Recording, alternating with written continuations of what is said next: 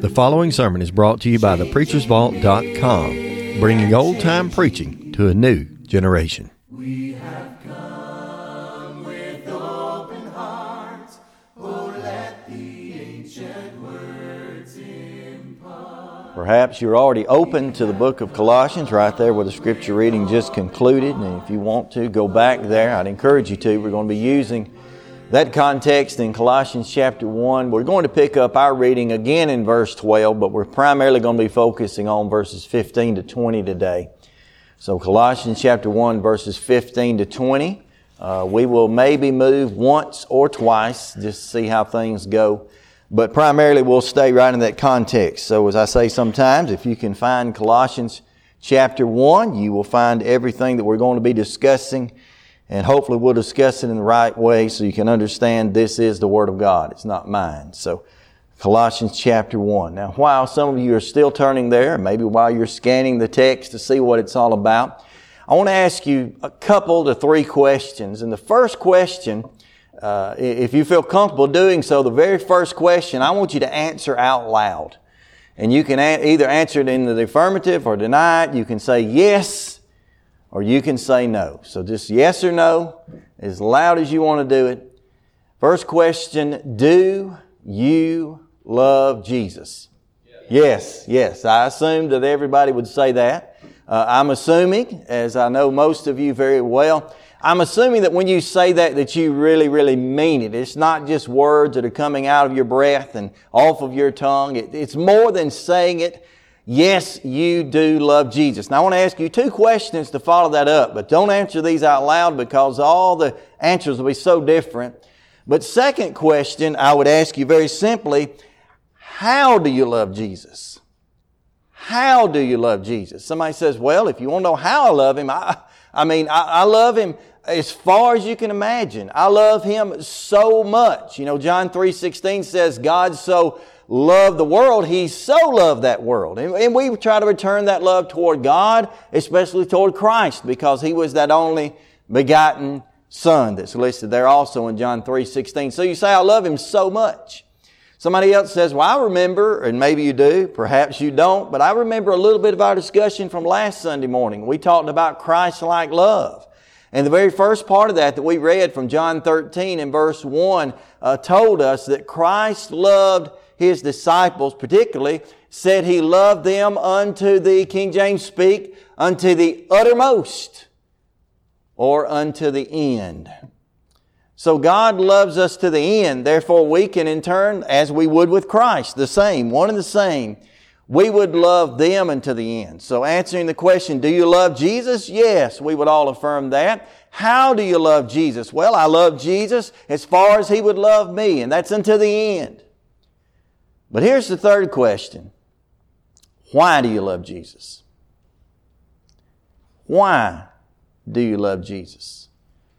This has happened on more than one occasion to me and in my life, my relationship with my wife. But the other day, I saw her there in the laundry room, and it's a step down from the kitchen to the laundry room. I saw her in the laundry room. She was standing there, had her back to me. And I walked up to her and kind of spun her around, kissed her right on the mouth, and I said, I love you. And she responded just like you would expect, exactly like you would expect. She said, what do you want? She honestly did. And I said, I don't want anything. I just love you. And her response was, why? Why? And I know she understands my love for her, and I hope that I show her my love more than I speak of my love. But those are honest questions. Why? What do you want? We don't love Jesus because of what we get out of that relationship. Now, certainly we get a lot out of that. We get all of His knowledge, all of His wisdom, all of His care, all of His concern, all of His compassion, all of His love. Through the love that we have for Jesus, ultimately that love that would coincide with obedience, we ultimately get not only the church in which we worship, His kingdom, but we ultimately seek after heaven. No doubt that's worth it. But why do I love Him?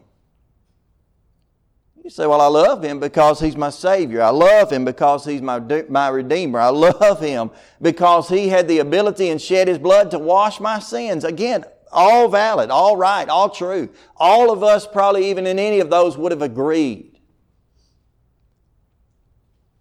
But what are some real reasons for loving Jesus? Reasons that would be so agreeable and so consistent and so persistent in our lives that we would never forget them. That's really what we're reading about here. If you want to turn it that way, that's really what we're going to be reading about as we delve into this text here from Colossians chapter 1. Now, the reading went a moment ago from verses 9 through 12. Let's pick up again in verse 12 because we need to recognize we are speaking of Jesus. But then let's read on down just a little bit farther and start bringing out some points of why we should love Jesus, if you will. Notice what is said here. Colossians chapter 1 and verse 12. The writer says, Paul, by the inspiration of God, it says, giving thanks unto the Father, who hath made us meet to be partakers of the inheritance of the saints of light, who hath delivered us, that's speaking of God, who hath delivered us from the power of darkness and translated us into the kingdom, look at the next phrase, of His dear Son. That word of is a word of possession. He's saying here, this kingdom of which I speak, to which He is the King, is a kingdom that is possessed by God's dear Son. Who is that? That's Jesus. That's Jesus Christ. That's the Lord Jesus Christ. That is the Master who was one who lived, who was one who died, who was one who saved. In whom we have redemption through His Son, and who hath delivered us from the darkness and translated us in the kingdom of His dear Son. Now keep up the reading here. Here's where we really want to pick up verse 14. In whom we have redemption through His blood, even the forgiveness of sin, who is the image of the invisible God, the firstborn of every creature. For by Him were all things created that were created, that are in heaven, that are in earth, that are visible, that are invisible, whether they be thrones or dominions or principalities or powers, and all things were created by Him and for Him. For He is a before, or you could imply there above, but before is the word here we're going to use. He is before all things, and by Him do all things consist. Verse 18. And He, that's Jesus, is the head of the body, the church, which is the beginning, the firstborn from the dead, that in all things He might have preeminence. And that word we'll talk about later means to have full authority or to stand above in time and space. For it pleased the Father that in Him all fullness, completeness should dwell. And having made peace through the blood of His cross, by Him did He reconcile, that is, bring back together, did He reconcile all things unto Himself. And by Him I say, whether they be in earth or whether they be in heaven. Why is that? We'll add verse 21. And you that were sometime alienated and enemies in your mind by the wicked words or wicked works, He hath He now reconciled. Now let's just pause right there. And I want to develop 3-4 points. I don't know, it's as far as we'll get. But I want to develop 3 major points, and this is answering the question why I love Jesus. And I don't get these out of my mind. I don't get this out of a mentality. I don't get this out of any real personal, although it will be personal, but any real personal, been there, done that experience. But I love Jesus because of what this text says about Him. In the first place, verse 15, we're going to key on for this. I love Jesus because He made the invisible visible.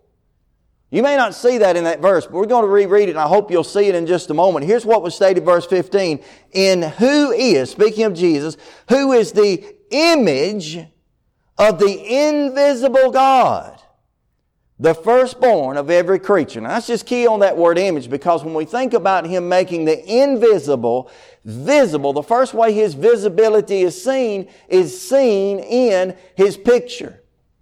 That is the picture, if you will, that Jesus Christ draws for us, and while He was on earth especially, that He had drawn for us so that we could comprehend who the Father was. Now here's where I know we're going to flip for just a moment. Go back with me if you would. You're there in Colossians, so go back to your left, flip back, or flip toward your right from your left. Go back to the book of John. When you get to go to the first chapter of the book of John, the Gospel of John, go to the very first chapter. And I want to read a little bit of the context there from the first chapter of the book of John, verse 1 beginning. Here's what it says. In the beginning was the Word, and the Word was with God, and the Word was God. The same was in the beginning with God, and all things, watch this, we'll need this later too, all things were made by Him, and without Him was not anything made that was made. In Him, that's Jesus, was the life.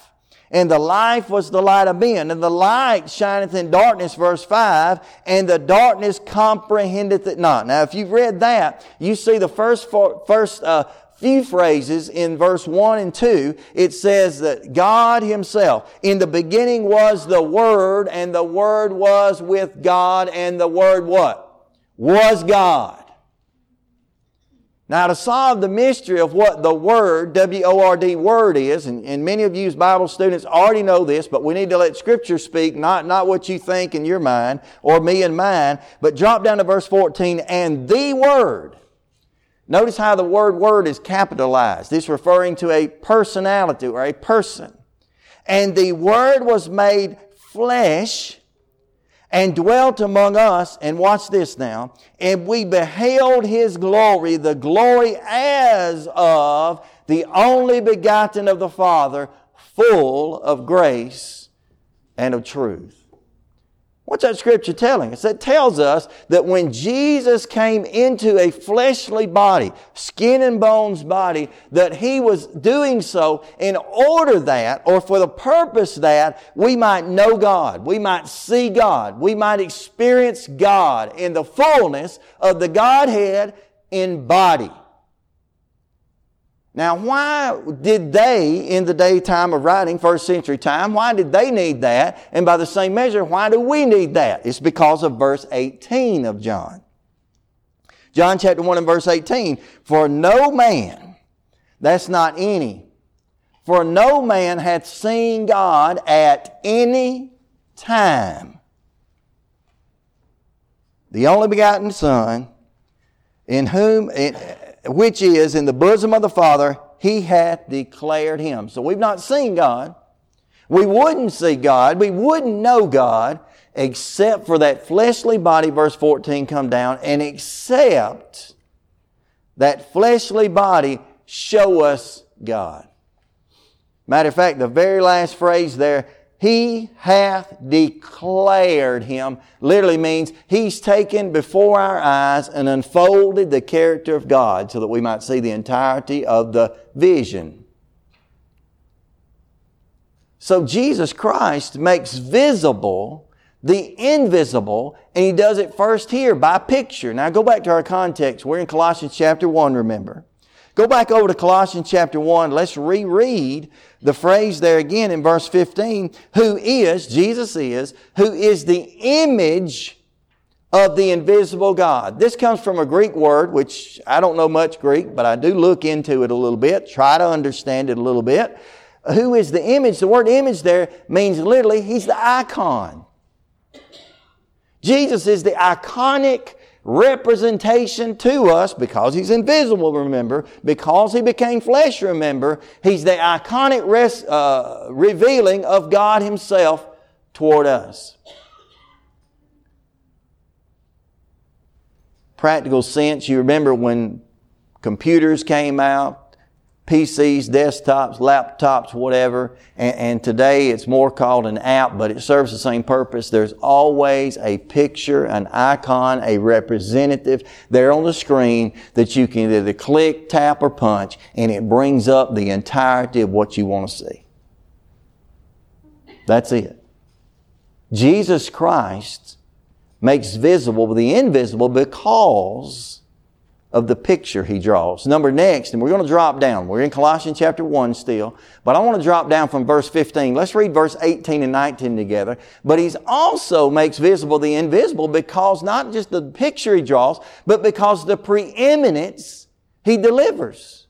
Look into verse 18 of this text. We read across it. We'll use it again later, but here's what is stated. And he, speaking of Jesus again, is the head of the body, the church, who is the beginning, the firstborn from the dead, that in all things he might have. See that next word? That's a big old word. Preeminence. Again, the idea is there that Jesus Christ stands above everything in both time and in space. Now, why do you say time and space, Jim? Because if you'll stop, and I don't want you to blow your own mind. I've blown mine in the past trying to consider. But if you'll stop and think, there's nothing we know about, nothing we sense, nothing that exists save what? Two things, time and space. Either we know it over time, or we touch it, we feel it, we smell it, we hear it, we exist along beside it in space. And He, Jesus, is preeminent. Now that preeminence would not be visible to me. The preeminence of God would not be visible to me. Say Jesus Christ did not embody that. Say Jesus Christ, as the statement is made here in verse 18, if He had not been the head of the body, the church, if He had not been in that case the beginning and the firstborn, that is, He's the firstborn of His kind in His time, but we too are born after the same pattern, or of the same loins, that is of God. So you consider that, we understand then that He, that is Jesus, is representative. He's the icon, the image of God. Once was invisible, but now clearly seen. So number one, I love Jesus. You might love Him the same because He makes the invisible that which is visible. Number two, reading on a little bit in the context, that was basically just the phrases there in verse 15. We also learn that He makes, in this sense, the uncertainties certain. I can love Jesus because He makes the uncertainties of my life certain.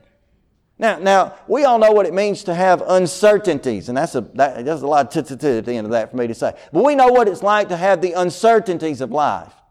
There's a whole lot, really nearly everything about the future, save heaven itself, save what God reveals, we don't know. I mean, honestly, we think we know. I think that my day will consist of coming to Glencoe, Alabama, which thus far it has. I think it will consist of me teaching Bible class, thus far it has. I think it will consist of me preaching and guiding us in a study here, thus far I am. But I also think that my day will continue on by me driving back to Munford, Alabama, sitting down on my couch, enjoying time with my children, playing a game with my son. But that's just what I think. That's really not certain. Now, in the context here, we're not talking about my life, my day-to-day, my schedule for the day. We're talking about the certainty that God Himself, through His Son, offered. Verse 16, for by Him, that's Jesus, were all things created. Now, drop a pin right there, and I want to tell you the certainty that Jesus puts forth right here. Out of this uncertain life is He puts certainty in our past. This may not seem like a big deal, or as I say sometimes, a big whoop to us, but let's consider this for a moment. Let's think about it. You and I, as children of God, as followers of Christ, as lovers of God, we have a certainty about our past. It has to do with creation.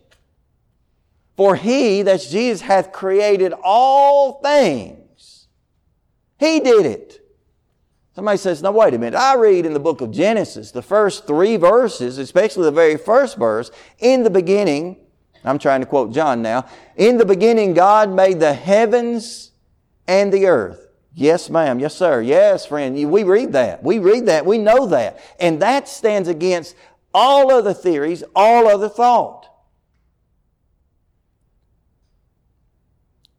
But as we read across a moment ago also back in the book of John, I don't ask you to turn there, but I did draw it out and I hope you can remember some of it. When we read there also that the Word became flesh and dwelt among us. And prior to that, in the beginning was the Word, and the Word was with God, and the Word was God. We're reading right here to connect with that. All things were created by Him.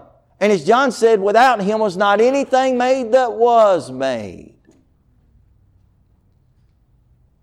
It's puzzling to me. My wife and I and children sat down. If I could come up with a link for this, I'll share it on Facebook for you Facebookers.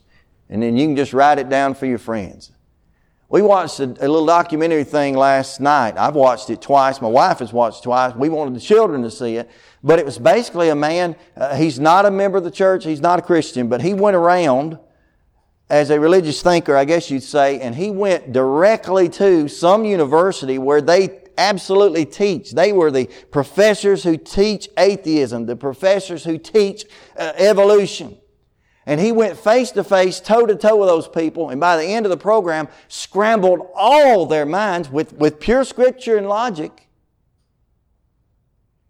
Made a fool out of every one of them because all they could talk about was a theory. Or a thought. Or I believes. They said faith doesn't exist. He said you got faith to believe what you believe. And I won't go through the whole argument, but at the end of all of it, what did he say? God made this. God made you. And He made it the way He made it, and it's remained the way He made it. It's not changed. You see, our past is certain. His was, those men and women, theirs wasn't. Because they were even arguing among themselves over how things started. We know. Somebody asked me one day, said, do you believe in evolution? I said, no, not for a skinny minute. Well, do you believe in theistic evolution? They said, they throw that kink in there. Be careful with the question. And that means that God created it and then allowed it to evolve. The fish became a man, and so I said, no, sir, no, ma'am, I don't. Because I read that God created all things as they are, complete and present. Because my past is sure. You see, He makes the uncertain things certain. Considered my past. Now, let's look on the scripture there. We just read the first phrase there. We got a lot of phrases here. We read the first phrase in verse 16. Not only our past, but our present. He makes our present sure. Notice what it said. By Him were all things created that are in heaven, that are in earth, that are visible, that are invisible, whether they be thrones or dominions or principalities or powers, and all things were created by Him. Yes, what's the next phrase though? And for Him. For Him. What do you mean for? With the idea of the word for here, and we've got to be careful, we've got to measure context, look at context, consider context, and try to understand some things. But the idea of the word for here is the idea that Jesus Christ Himself, as stated here, He made all things, and that when He made all things, He made them with a specific purpose, and that purpose was to be in Him, in His presence, in His possession. For Him.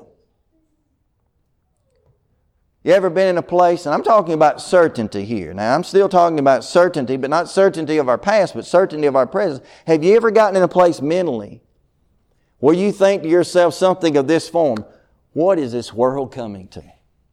What is this world coming to? I'll tell you what it's coming to. It's coming to Jesus. In time and eternity, this world is coming to Jesus. Now, not everybody's willing on this side of eternity. Not everybody's desiring of that. But in ultimate fruition of all of it, we're all, as the Scriptures tell us, every knee shall bow. Every tongue shall confess. This world's coming to Jesus. Now they may come to Jesus and stand before Him as judge, and He may condemn. Or, Lord willing, as we would desire, as us, we would come before Jesus and He would be our judge too, but He would commend. Not commended for our actual action, if you will, but for our performance of what He required. Not just of good works, not just of, as He stated there in Matthew chapter 7, we're going to use this a little bit later on in the month if I finish thinking what I'm thinking about, but not just in the sense of Matthew 7 and verse 21 beginning when Jesus said, and many will come unto me in the day and say, Lord, Lord, have we not prophesied in Thy name? Lord, have many of us, have we not cast out devils in Thy name? It's not that. It's not a profession. It's a confession. And the word confession biblically means to be in agreement with. So what about our present? In our present, we're continually coming to Jesus. We've got to come to Jesus. You've all heard your parents, or maybe you hadn't all heard your parents. I heard my mama say, we're fixing to have a come to Jesus moment. We're coming to Jesus. Number next. Not only in our past we find this surety, if you will. We find this certainty. That we find it in our present. We're going to find it in the future. Read the scripture again. You're in verse 16 is where we've been reading. Look down into verse 17. Well, let me read 16 and put it with verse 17. That's the way to study. For by Him were all things created, that are in heaven, that are in earth, that are visible, that are invisible, whether they be thrones or dominions or principalities or powers or things to come, or things that were created by Him. All things were created by Him and for Him. Watch this now. And He is before all things. We've already read across this now. And He is before all things. And by Him do all things consist. That means our potential is locked.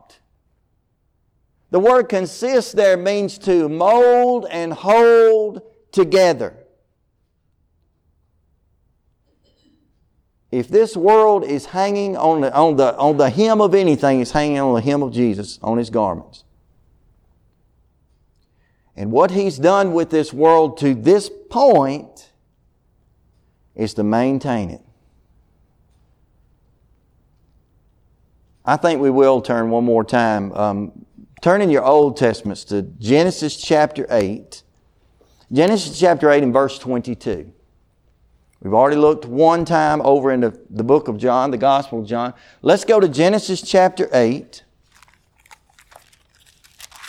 And when you get there, drop down to verse 22. Let's just read this verse together. Genesis 8 and verse 22, talking about our potential and the fact that by Him do all things consist. Here's what is stated here. Genesis 8 and verse 22.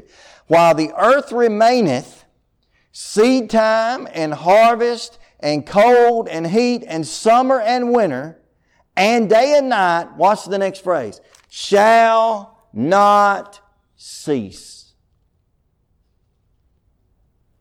You know how hard this flies in the face of much of the world today?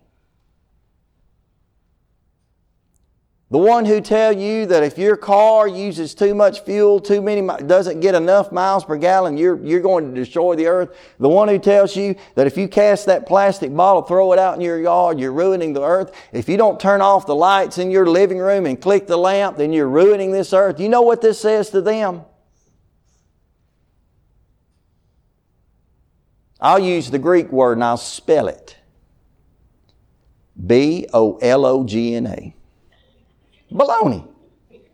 Now, I want the best gas mileage I can get because I want to be able to drive the farthest on the least dollar. I wouldn't throw my trash out in the yard and leave it because I would rather it be carried to a better facility besides my yard. And I turn off my lights for the same purpose of the guy. I want my power bill to be low. But I'm not fooled into thinking that I'm a finite human. I'm going to destroy what God created. Not only by Him, but for Him, that it says right here, by Him do all things He holds together. I love Jesus. Number next. Not only do I love Jesus because He makes the invisible things visible, He makes the uncertain things certain, but He also makes the unreconcilable reconcilable. You say, well, that's a 50-cent word. Let's see it on the page and then let's understand it for what is actually stated here. Colossians chapter 1. We've already read verse 18. We'll pick up there though. And He is the head of the body, the church, who's from the beginning, the firstborn of the dead, that in all things He might have preeminence. For it pleased the Father that in Him all fullness should dwell. And having made peace, key word, through the blood of His cross, key word, by Him to, really key word, reconcile all things unto Himself. Meaning He's going to pull everything back. Rein it in. By Him I say, whether they be things that are in earth or things that are in heaven, He's going to make them to be reconciled. Now the word reconcile literally means to put together. It's an old accounting term from the first century, which is like us saying, I'm going to reconcile, I'm going to balance my checkbook. So what's being said here? Those of us, which ultimately in the beginning is all of us, who are unreconcilable, who cannot balance with, who cannot, here's a big word for us folks, G-haul with God, He puts us with Him. You ever been in company? I've been in company a lot. We are country come to town when my family leaves the house. You ever been in country where you just felt out of place? Now that shouldn't be the case, but we do sometimes because of social and economic standards or whatever that men make up. We just feel like we're out of place, like we don't fit here. We don't belong there. We say sometimes about the cross, it did what? All the ground is level at the foot of the cross. Because why? Literally what's being stated is that He reconciled things. He balanced things. He took a sinful, finite human being like myself and He balanced him with the King of the entire universe. And He gave us the same thing He offered to His Son. All the riches and the blessings of life. On the spiritual side, yes, but He offers us all of that. Now let's ask some questions of this last part of this text, and we'll close out with this. Under that main heading, that He makes the unreconcilable reconcilable. Let's first of all ask the question, who did it? You know the answer. That's all we've been studying, right? I love Jesus, you love Jesus, we ought to love Jesus because He did it. That's what is stated right there in the beginning part of this that we've read over and over again in verse 18. And He is the head of the body, the firstborn of the church, who is the firstborn of every creature, and all things might have preeminence. And it pleased the Father that in Him all fullness should dwell, and having made peace, verse 20, through the blood of His cross, by Him to reconcile all things to Himself. Who did it? Jesus did it. God, using Jesus as the tool, as the motivator, as the mode, God used Jesus to reconcile us. So He did it. Who did it? Next, what did He do? Well, stated right here in the Scripture. We read across it already. We're just going back into verse 19 again. It pleased the Father in Him all fullness should dwell, and having made peace. That's what He did. He made peace between myself, between yourself, as and if we are Christians, between us and God. It's not a peace treaty like's done today. It's not where two sides get together and say, well, you know what, I'll do what I want to do and you do what you want to do and we're just going to agree we're going to do what we want to do. It's not that. It's the side where God's standard is set, and I step up to that podium and I say, you know what? I need peace. I want peace. And by the blood of your Son, I can have peace because I'm going your way. I'm walking your walk. Who, what, where did He do it? Read right here. And having made peace through the blood of His cross. That's where the peace was made. Without that peace offering, the shedding of that blood, there was no peace. Review in your scripture sometime when you make time, not have time, you got to make it. But look into Hebrews chapter 10 and you'll learn a lot about offerings of the Old Testament and how those offerings of the Old Testament, the blood of bulls and goats, could not take away sin. They were inadequate. But Jesus is altogether adequate. He's it. Who did it? Jesus. What did He do? He made peace. When did He do it? At the cross. Why? Why? Right here. Verse 19. For it pleased the Father that in Him all fullness should dwell. That's why He did it. Are you telling me, are the Scriptures telling me that Jesus pleased the Father? That's it. Where does that leave me and you? Needing and hopefully desiring to please the Father. Why? Because I love Him. Because He first loved me. I love Jesus. Those invisible things I cannot see, He made all that visible. Those uncertain things that I do not want to face, He made all those things certain. And then best of all,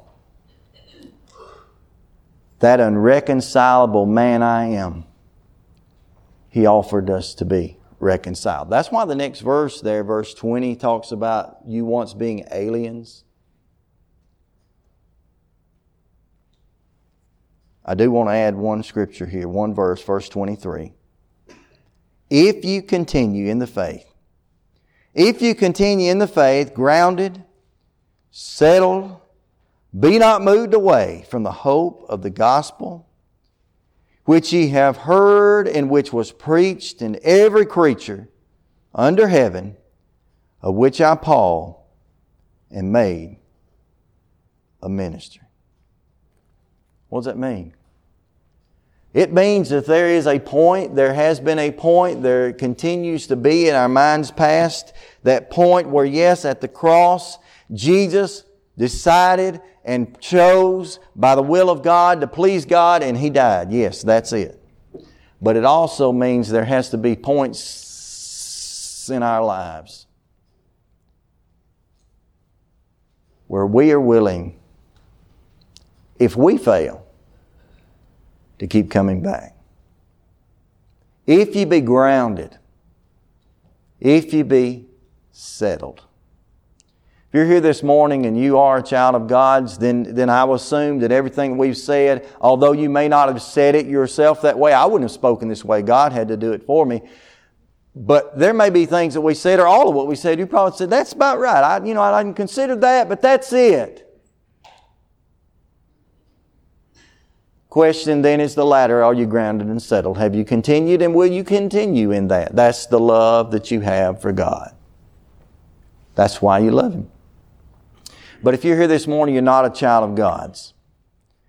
And by that I mean, and by that God means that you have not become His child. Now, how would one become His child? Well, one becomes His child through being obedient to Him. It's not what man requires. It's not what man sets as a standard. It's not what man calls for. It's what God calls for. And Jesus, while He sat physically on the earth as flesh, John 1:14, sat before different groups, different multitudes of people, and He said things like this. John 8 and verse 24 is one of the records. Except you believe that I am He. That was the teaching, by the way, of John 1:1-3. Jesus is God. And the I am there is existent in the past, present, and potential. It's complete, it's full, it's satisfactory. Jesus sitting before a multitude one day, called upon them, I would assume, out of almost a negative standpoint, because He needed the negative. And on 2 occasions recorded in the book of Luke, Luke 13:3, and also in verse 5, He said, I tell you, but except ye repent. Tell your neighbor, but except you repent, you'll all likewise perish. Why should we perish when He's trying to hold us together? Disobedience. Turning away. It was Jesus who sat on the earth, called upon His disciples, and extending unto all of us as we would consider ourselves to be disciples or desire to be disciples. And it's recorded in Matthew chapter 10 when He spoke there and said, whosoever shall deny me before me, and him will I deny before my Father which is in heaven. We don't want to be denied. He created us. He kept us. Now He denies us? He said He would. But He also went on there, as recorded in verse 33, to say, if you want to confess me before men, I can do the same thing. I'm paraphrasing that, but Him so I confess before the Father which is in heaven. Because all He was doing is trying to set us up to command upon us, as recorded in Mark 16:16, he that believeth, yes, I believe, and is baptized with the same importance and emphasis, shall be saved. He that believeth and is baptized shall be saved. Question is, have I been obedient? You say, well, I love Him. I love Him, I love Him, I love Him. Jesus said, and this is yet the last thing we'll say. In John 14 and verse 15, Jesus said, if you love me, keep my commandments. Keep the Lord's commandments as we stand and sing.